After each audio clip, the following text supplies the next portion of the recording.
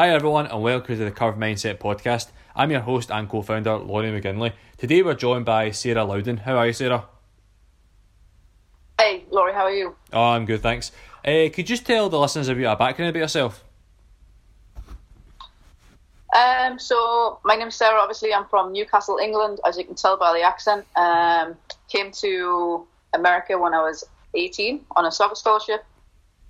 Started in Mississippi and then moved to Louisiana in my playing career, and then started my coaching journey in Louisiana at the school I played for, and then from there basically got my first coaching job in West Texas. From there moved to Houston to work with the Houston Dash, got my first Division I collegiate job at Sam Houston State through that, and now I'm at the University of Florida in Gainesville. Okay, and when you sent your kind of CV and resume over, it says you wanted to obtain an assistant in the NCAA, kind of the women's side. How are you going to go about that? Do you have a plan for this, or are you going to try and, is there a way of doing it? You're kind of going through mentors or something? Well, I've already actually had one Division I job as an assistant coach at Sam Houston State. I was there for 2 years. First year, I think we were runners-up in the conference tournament final. The next year, we didn't do so well. And so I just felt as though that I needed to... It was a great experience, but I just felt as though I needed to get out and broaden my horizons, if you like. So that's when I reached out to Becky at the University of Florida to see if there was an opportunity here. And obviously, if you know anything about the University of Florida, the staff have been together for the last 15 to 23 years, 24 years, I guess now.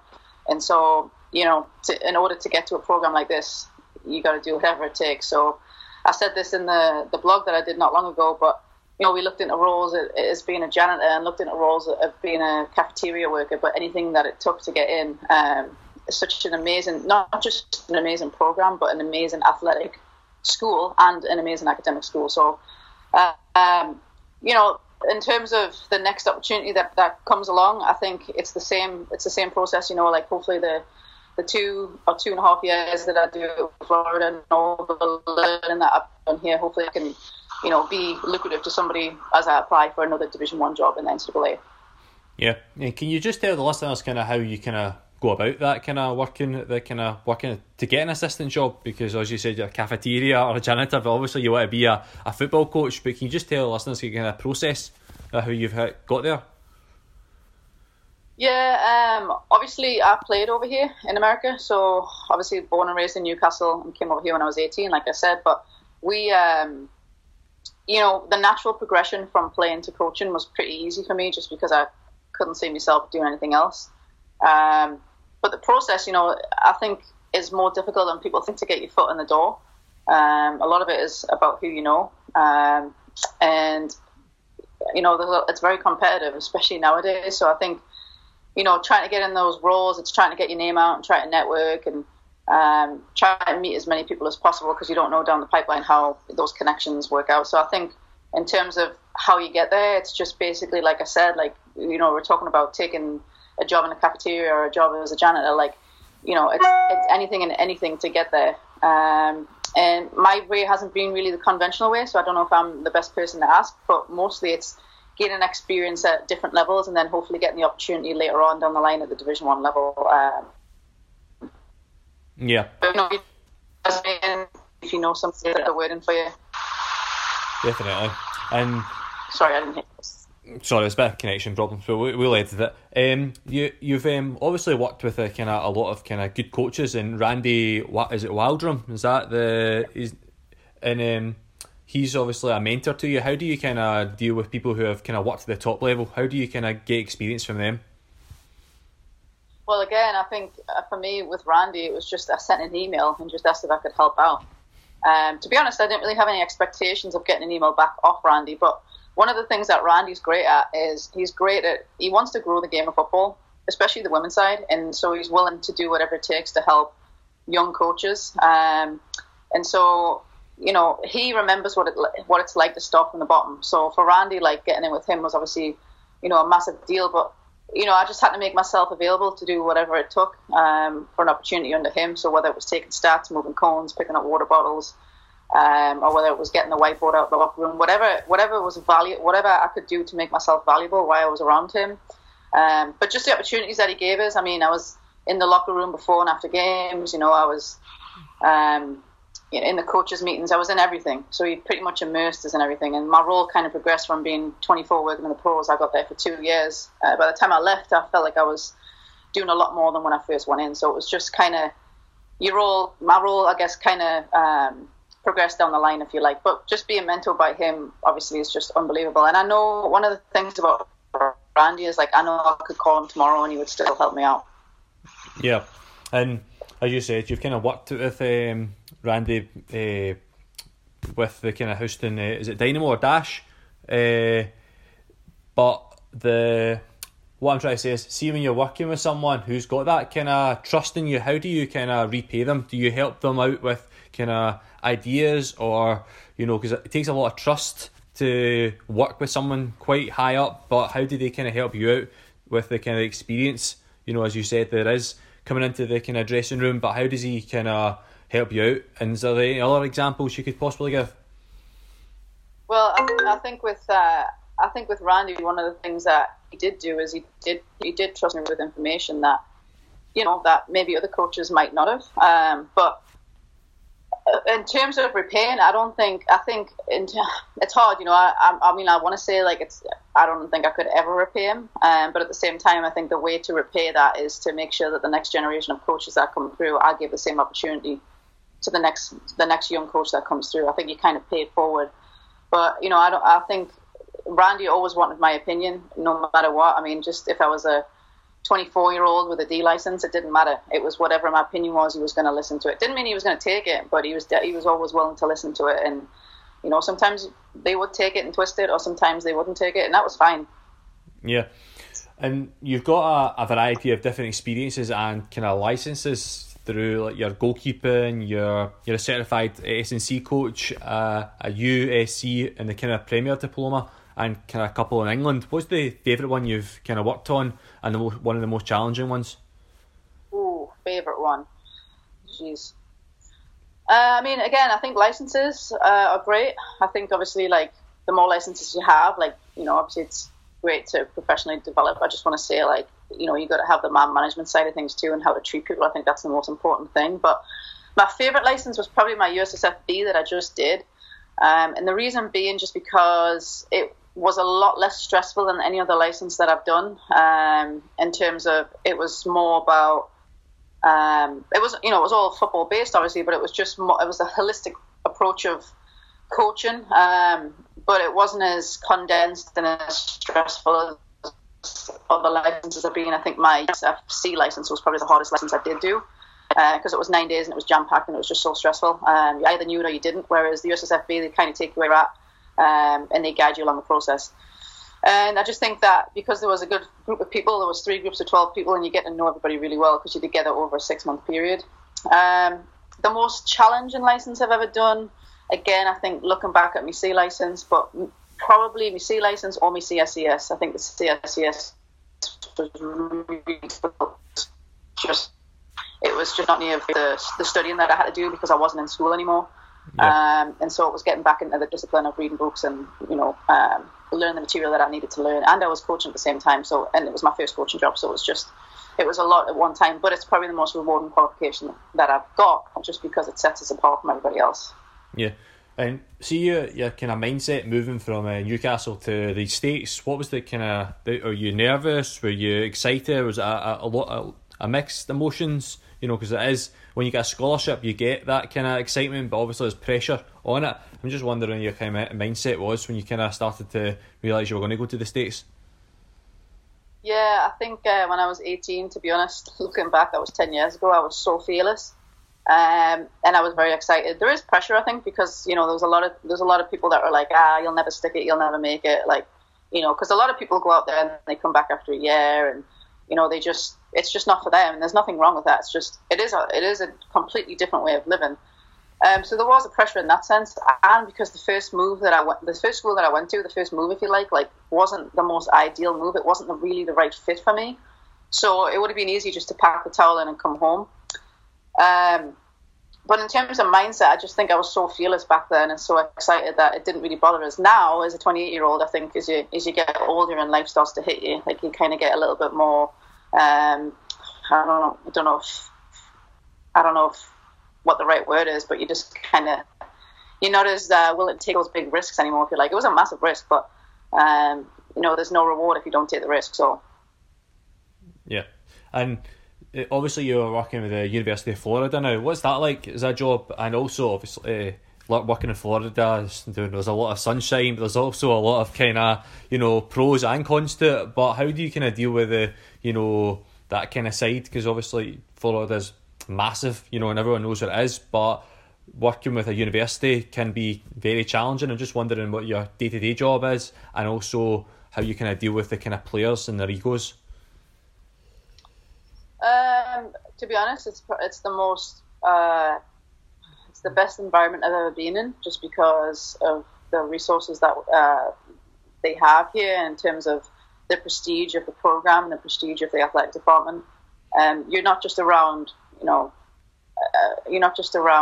elite soccer coaches, you're around elite every coach. I mean, you look at the tradition of Florida athletics and you walk down the hall and you've got, the head volleyball coach, Mary Wise, who's been here, decades and is so successful. You've got the tennis coach who's won a national championship. I mean, everybody's so successful. So, in that essence, you're around the elite. And at times when I first got here, I felt like I didn't really, I don't know if fit in was the right word. I think it's just kind of like, being around those types of people, it's like you got to start believing that maybe you're a little bit special too, because everybody here is.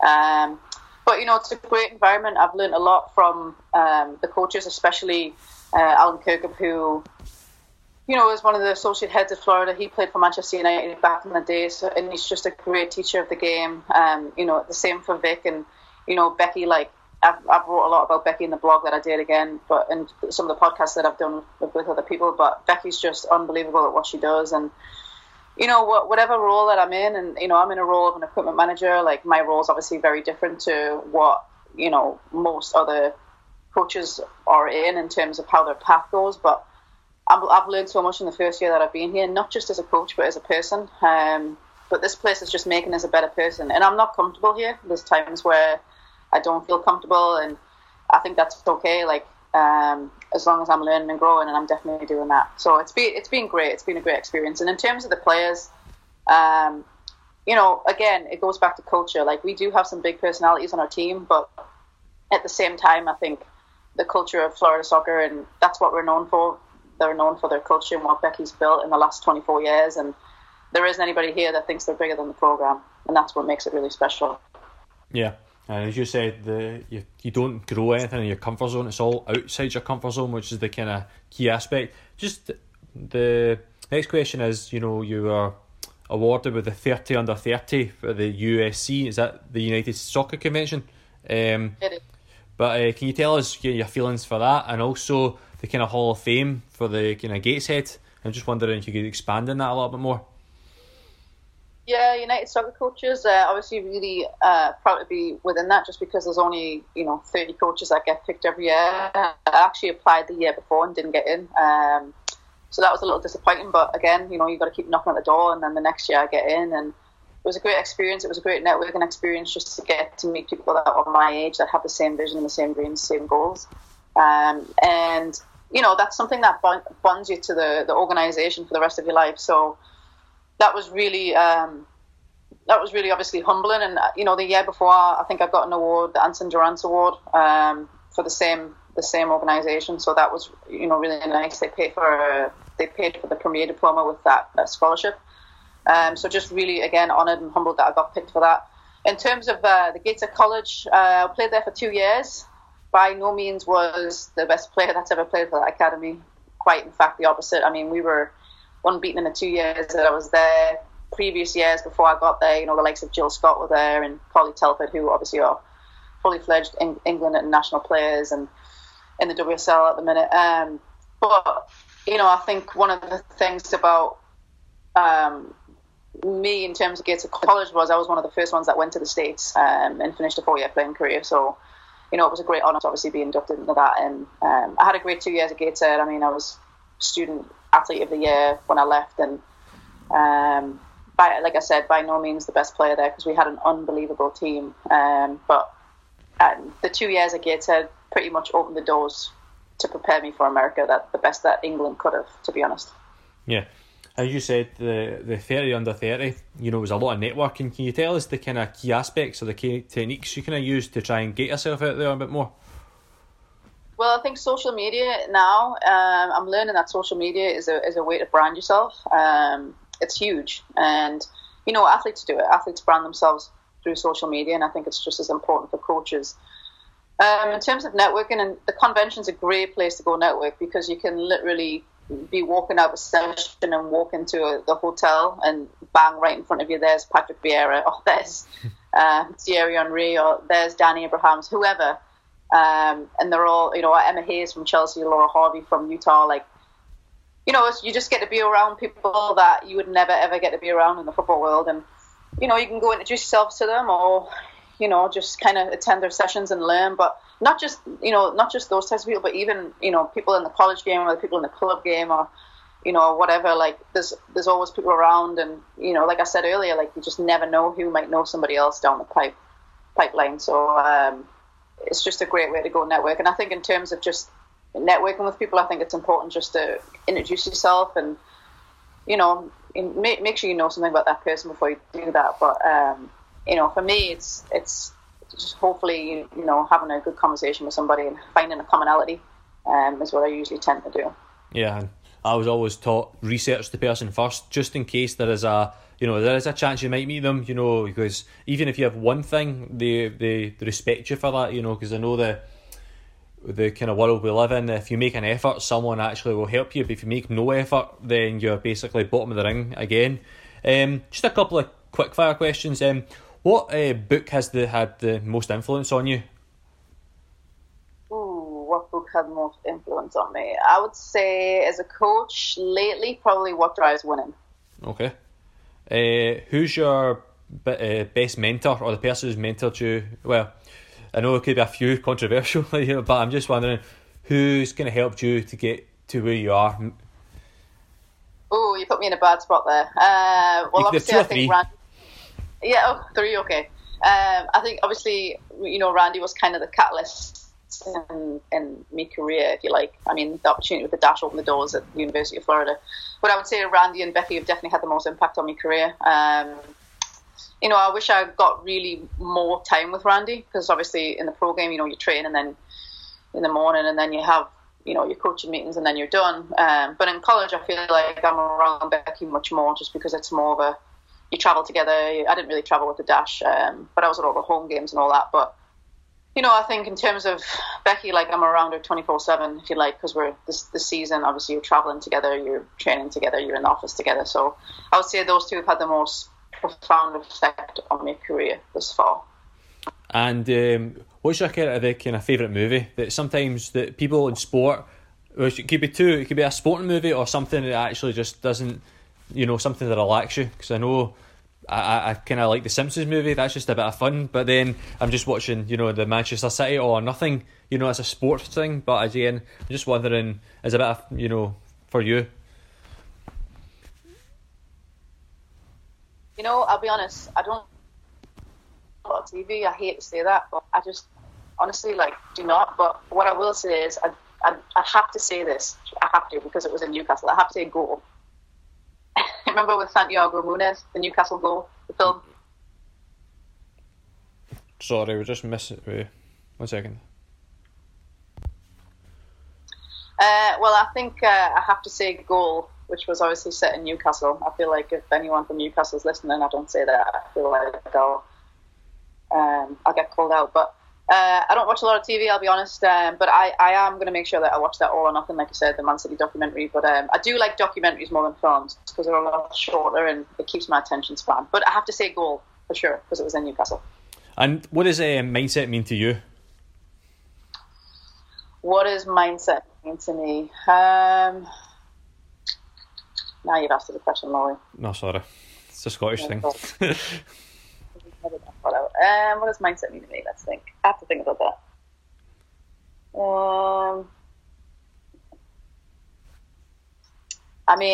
To me, it's just having a positive mindset, I feel like, right? Like being able to always see the positive things, the positive side of things. I don't know if that's a great answer.